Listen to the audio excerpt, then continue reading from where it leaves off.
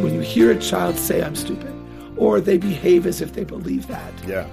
I'm stupid, I'll never amount to anything. I'm the lost child, they don't love me as much.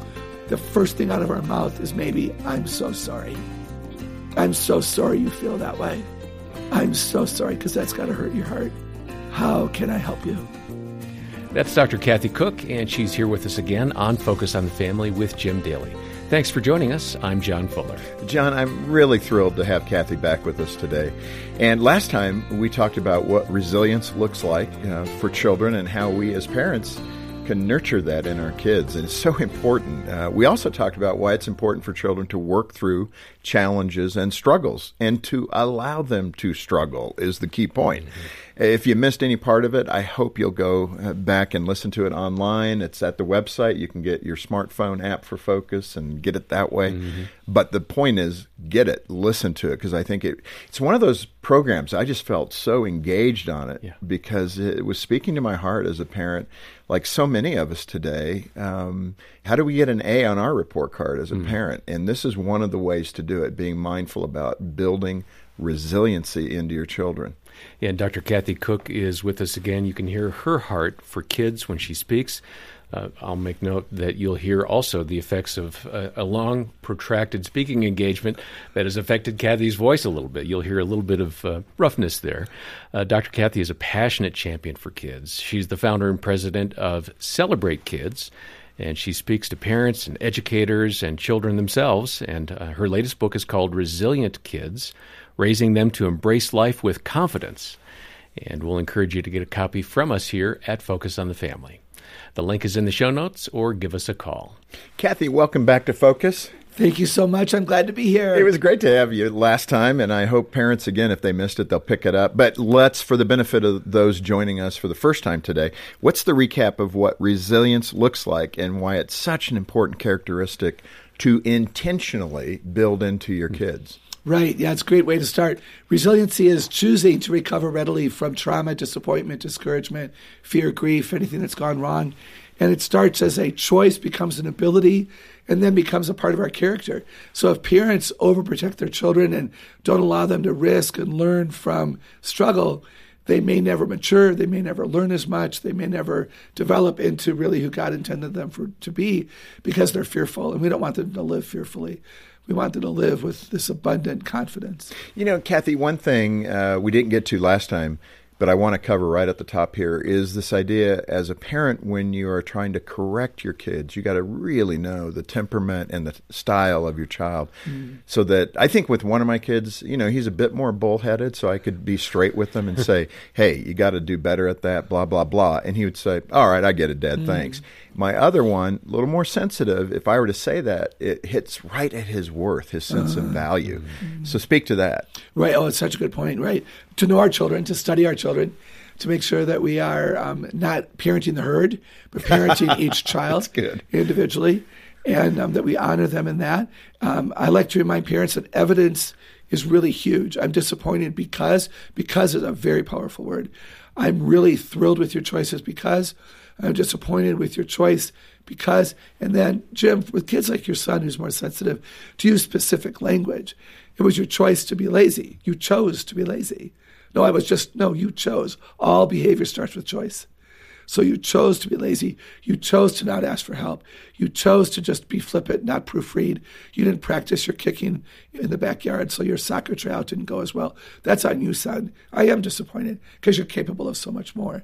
So we need to be very specific. There's the because. Yeah. So we need to be specific, and we need to give them that reason that I think is often going to come from our heart. I love it when parents say, in our family, we do things this way. Because why do we have a family? Why did God ordain the family? Yeah. Missions and values from this family. So in our family, we don't give up quickly. Yeah, that's good. That's so good. You've been with us before and talked about the 5 core needs and identified them. We'll even post those at a link. But walk us through those needs and what they mean for children. Right. Security, who can I trust? Again, is my mom there for me? Will she teach me or just yell at me if I admit I need help? Will my mom be present? Is she my security? Will she love me even when I get it wrong again? Such an important question. Yeah. Identity, who am I? Am I good or bad? Am I skilled or unskilled? Am I lazy or am I persevering? Identity controls behavior. So tell your children they're resilient. I'm a huge believer. Catch them being resilient. Catch them trying again. Catch them not bubble wrapping themselves. Catch them asking for help. Say, I'm proud of you for wanting more. I'm proud of you for being resilient. What, mommy? You're resilient. You were asking for help. Identity controls behavior. If they don't have security in you, they won't have identity found from you, and that's dangerous. Then belonging, who wants me? Does anybody know I'm alive? Does Dad want me even if I didn't make the football team? Does Dad want me even if I only get to play one piano song and not two at the recital? Does Dad want me if I don't like math and he loves math? Do I belong here? Do I feel safe in my own family? Yeah. So the way we communicate, again, is so important. I want to punch that one more time, this idea, this connection between security and resiliency. It's so important for kids to know that their parents are in their corner. Yeah. And that's a kind of a general statement, but you have to think about it ahead of time. And I knew, because I played sports in school, that was important to me. Mm-hmm. And the fact that I had two boys thrilled me. So when they were really little, I just couldn't wait. Here it comes. And one of them was off the charts in his height. And I'm going to get a football player, maybe two. I can't believe it. Lord, you're so awesome. Mm-hmm. And then really they had no interest in it. And I remember Troy actually trying out for a basketball team. I think it was 9th grade, 10th grade. And he made it through the first night cut, and he got in the car really happy and said, "Yeah, Dad, I made it. I'm so happy." Second night I picked him up. He wasn't quite as happy. And what happened? Well, I didn't quite make it. The other guys were just too good. I said, well, they've been playing for years probably. You haven't played that long. So, hey, I'm proud of you for trying out, and what do you want to do tonight? Oh, so sweet. But he managed it well, though, too. He wasn't gloomy about it. He just kind of embraced it and knew that his talent wasn't as high as the other kids. I love that he said, they have played more than I have, rather than I am bad. Right. He understood that it was a skill comparison, which is legit, but that he verbalized that they were better, not I am worse. That's a beautiful thing for your son. Yeah, and I was really proud of him. Yeah. But that's kind of that example. But as a sports dad, man, you have got to think of that ahead of time because you could blow it in so many ways. Yeah, or again, a dad who's an accountant who wants a mathematician. Right, okay, take it out of the sports. Right. But you're right, but, same kind of thing. Yeah, but I understand, again, as a former athlete coach, I get that. Could I address unconditional love real quick? Yeah, so because critical. That's a part of security and belonging. We say, I love you unconditionally. There's nothing you can do that would cause me to love you less, and nothing you can do that would cause me to love you more. But do we really love our children unconditionally? If we do, then we have to celebrate effort and not be afraid that they have to try harder than a sibling or a cousin or we had to. We have to honor progress, not look for perfection. And this is going to kill parents, but I'm going to say it. If you unconditionally love your children, and you say to them in the morning, I can't wait to go on a bike ride later today, and they spill their milk at lunch, or they don't perform well at a poetry reading, you go on a bike ride that afternoon. Because if you don't go on that bike ride, that you said you would go on a bike ride, you just demonstrated conditional love. Right, absolutely. And it's hard. It's hard. But that's security. And that's resiliency. This is what children tell me, teenagers and young adults. Dr. Kathy, I cannot risk trying for fear that I won't make the cut and they won't love me anymore. Hey, Kathy, as a parent, we want to help our kids understand who they are, why they exist, and what they're good at. Man, that's core. I feel like I've underdone that.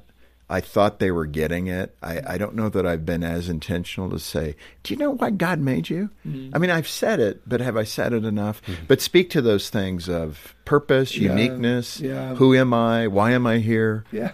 Man, those are big. Yeah, no, they are big And questions. when do you start that discussion? What grade? We pray into them an awareness of God's creative intent. Ephesians 2:10, you were created in advance to do good work that you would walk in them. Psalm 139:13 and 14, you were knit together. Knitting is a precise skill. I used to say I'm too tall. I now say I'm tall. because too tall denies God was intentional and right in his choice. That's good. Thank you. God has been good to me to reveal truth. So who are your children? Identity. Why are they who they are? And you cannot raise them to become who they can't be. They glorify God when they become who God created them to be. And this is why we study them. And we study God's word, not just for who is God, but who am I and who have you created my children to be? What do they delight in? What brings them joy? What breaks their heart? Where do they thrive? Where does their confidence show? What do they stay up late doing? What do they wake up wanting to do? And we honor them, even if they're not like us. Because purpose, why am I alive? Guys, if you don't have an answer to that question, you might as well die. And I don't say that lightly. But the second leading cause of death for 10 to 24-year-olds is suicide. They're giving up quickly. The dropout rate from school, the dropout rate from church, the dropout rate from faith in a God of the Bible. None of it matters because I don't matter, because I don't believe I was created with intentional purpose. But God is creator with a capital C, and that's what we teach. Boy, that's powerful. Thank you. You're hitting it right on the head of the nail. I mean, and we've got to figure out a way to build that in quickly into our young people so they know they're here for a purpose. I love that. I love that quickly. And one of the reasons, gentlemen, is because that's where our competence comes from. So the fifth of the core needs is competent. What do I do well? Well, if we have purpose, we know what to work toward. If we have purpose, we won't stay down in the valley. Yeah. And we won't bubble wrap ourselves or even allow someone to bubble wrap us because we were created to do that. And it's going to take some effort for me to be able to do that. But if I don't know why I'm alive, then nothing matters. And effort, diligence, teachability, humility, none of it matters. Kathy, let's take some time to talk about how we build that resiliency into our children. The most obvious one is talking about it. Like everything, we feel ill-equipped. I mean, we're not Dr. Kathy. I mean, we've got limitations. How do we get started there? You have some great tips in the book, equipping parents to do exactly that. What's a couple of the best ways that we go about addressing it with our kids? The first thing I'll say is to teach, not tell and yell. Most children are doing the best they know how to do. I really believe that's a true statement. Yeah. Some are not. Some are manipulating us and playing us. Many children are doing what they believe is right. We are overwhelmed, tired, stressed. I own that. I get that. Some of us aren't very resilient, so we're fearful. But we have got to teach our children how to survive and how to thrive. And this is how you stand back up. How does a child learn how to walk? The child falls down. Mom, dad, or somebody picks them back up, holds out your hands, backs up 3 feet, smiles. Come to mama.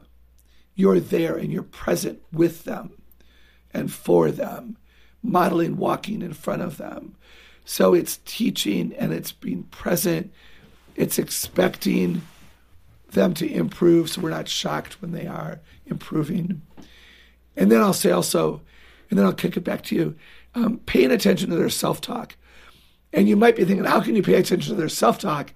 Because self-talk is what happens inside their head, but it always comes out.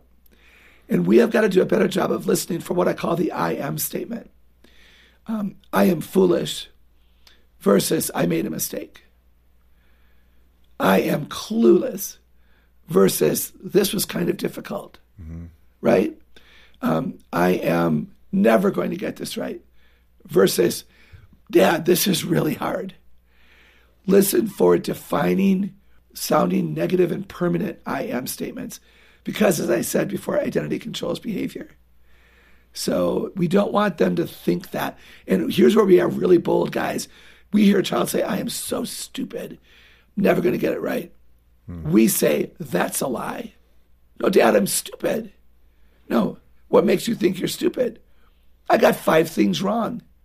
Well, you're not stupid. You got 5 things wrong. Tell the truth, son. Did you rush? Did you not proofread? Did you not courageously ask for help? Did you not look up the unknown word because you were lazy? You're not stupid. Stupid happens when you make other choices. The other thing I think, Jim, that's so critical And I could have tears in my eyes very quickly when you hear a child say, I'm stupid, or they behave as if they believe that. Yeah. I'm stupid. I'll never amount to anything. I'm the lost child. They don't love me as much. The first thing out of our mouth is maybe, I'm so sorry. I'm so sorry you feel that way. I'm so sorry, because that's got to hurt your heart. How can I help you? That's good. Well, that's right from the heart of Dr. Kathy Cook. She's our guest today on Focus on the Family, and we have so much that we've covered already. Still more to come. Stop by our website and get a copy of her terrific book called Resilient Kids. We've got copies here at focusonthefamily.com/broadcast, or call 800, the letter A and the word family. Kathy, sometimes it can be difficult for us as parents to objectively observe where our kids are at and if they're stuck in this area. And then we devise a plan and we help them either too little or too much. It's rare that we're going to be right on the mark, I think. And it's kind of a continuum, a degree of that help, right? That child that is stuck. And you use that word quite a bit in the book. And I guess the question is, if they can't figure out how to overcome the struggle, how do we help them? How much of a step out of the hole do we give them in order to help them, if at all? That's a good addition, if at all. And I know it's all circumstantial, but the kid that doesn't get his homework done, they're stuck for whatever reason, fear of succeeding, fear of failure, whatever it might be. How do we engage that and say, okay, little Johnny, here's what needs to happen? Yeah, it's such a great question. I've said it before and I'll say it again. Listen longer, observe with intentionality to see if you can determine what's going on there. Is it a character problem? Is it a skill problem? Is it a belief problem? And then you'll know maybe where to start your conversation. I also think that as early as possible, we should say, what do you think is going on here? That's good. Johnny, what do you think is going on? I like that. Well, it's really hard. Why do you think it's hard? Well, I haven't done it before. Well, that's the purpose of school, to do what you don't yet know. So what do we do when things are hard? Oh, I could read it a second time. There you go. I could look at what I did yesterday to say if it's similar. I could ask you for help. If we can train our children to, with confidence, come to us without fear. Dad, I don't remember this. And then what's our first response, Jim? How can you not remember that? We just did it. Yeah, boom, boom, boom, not resilient, versus I'm disappointed you don't remember, but I'll be happy to help you. Or better yet, let me help you. And then maybe we say, do you understand? Yeah. Is there anything else I can do to help you remember? Because I expect you to remember this because you are capable. It's not hard. That's on the assignment. You're capable is on the kid. Mm-hmm. So you affirm the child. Yeah, that's so good. Let's move to another crucial aspect of resilience, and that's how the resiliency can be rooted in spiritual development as well. This is really important. This is probably the core, because everything else is just action. But spiritual resiliency is right where the Lord's going to deal with you. I'm really excited that we have time to get to this. I really am. I appreciate being here so much, and I think that the ideas that we've shared, I really do believe, have been helpful for, I hope, parents of kid of any age and struggling. But you know what, guys? I'm most concerned with children who give up on their spiritual growth. As important as academic growth is, and artistic talent, and athletic talent, spiritual development. I don't want them to give up on themselves to grow in their faith. Yeah, let me ask you about that. Why, with all the people, all the parents you're counseling, the kids you see, why is that true? Yeah. Why are more kids giving up on that spiritual resiliency today, or spiritual development? Yeah, again, part of it is the church and the family dishonoring the things of the Lord. I don't say that lightly, but are we as adults invested and intentional? Do our children see that we're excited about the Word of God? And what's really fun is when I talk to parents, a lot of parents study the Word of God after their children are in bed. Right? So mom and dad have a Bible study, and they're intentionally deep in the things of the Word of God, and they pray for each other, and and their children, but the children don't know it. I want our parents to demonstrate a vibrant relationship with the God of the Bible in front of their children so that children see Mom and Dad love God. The Bible isn't just a Sunday morning book. Look what Mommy and Daddy are doing over there. And one couple who heard me speak a long time ago, the gentleman wept in front of me when he realized that every time that he was in the Word, he was not with his children, except in a pew on a Sunday morning. So he and his wife began doing a Bible study at about 7:30 at night at the dining room table while the children were playing and doing homework and running in and out of the room, rather than at 9 o'clock when the children were in bed. That's good. And it's so a simple adaptation. Yeah. So I think part of the reason for children to not pursue God is they don't see us pursuing more of God. And another thing I'm going to say, and I think you'll agree, I don't think in the church and in the family we're presenting the wholeness of God. God is Alpha and Omega and everything and all things. But what do children know? He is faithful. Okay. Now, what happens if we don't perceive him as being faithful toward us in one moment? Now we give up on God. Yeah. No, those are convicting thoughts all the way around. I mean, in terms of what your kids are seeing in you. How are you behaving? How are you living your life with the Lord? And, I think we're probably too caught up in culture and contemporary things. And I mean, and the kids are right there with us, Right. Yeah, but it's good to demonstrate our enthusiasm for the Lord. You created something you call the Family Resiliency Manifesto. Now, that's big. That sounds like, wow, that sounds like a lot of work. What are the ones that stick out to you out of the manifesto? Yeah, thanks. That we understand struggling is sometimes necessary. So therefore, don't be afraid of it. It is a part of life. I think that's huge. And that struggle happens sometimes because learning isn't easy. It's not that we're bad or stupid or lazy or clueless. Learning is not always easy. That's part of the manifesto. That gives children permission to say, I don't get it. Right. I don't understand that God is loving. I don't feel that. I feel his judgment today. What do you mean, Dad, that God is loving? We need to let them know that not everything is easy. We need to not panic when we make mistakes. So what comes out of our mouth? When we forget a doctor's appointment, when we leave our keys on the counter, when we are running late, what do they hear us say? Do we panic for fear that we will look foolish or we will be disappointed of others? Those are some of them. We expect positive attitudes. Negativity and pessimism ought not live here. They can be momentary reality, but they don't define us. That's not of our culture. I like that. Those are good ones. Those are really good ones.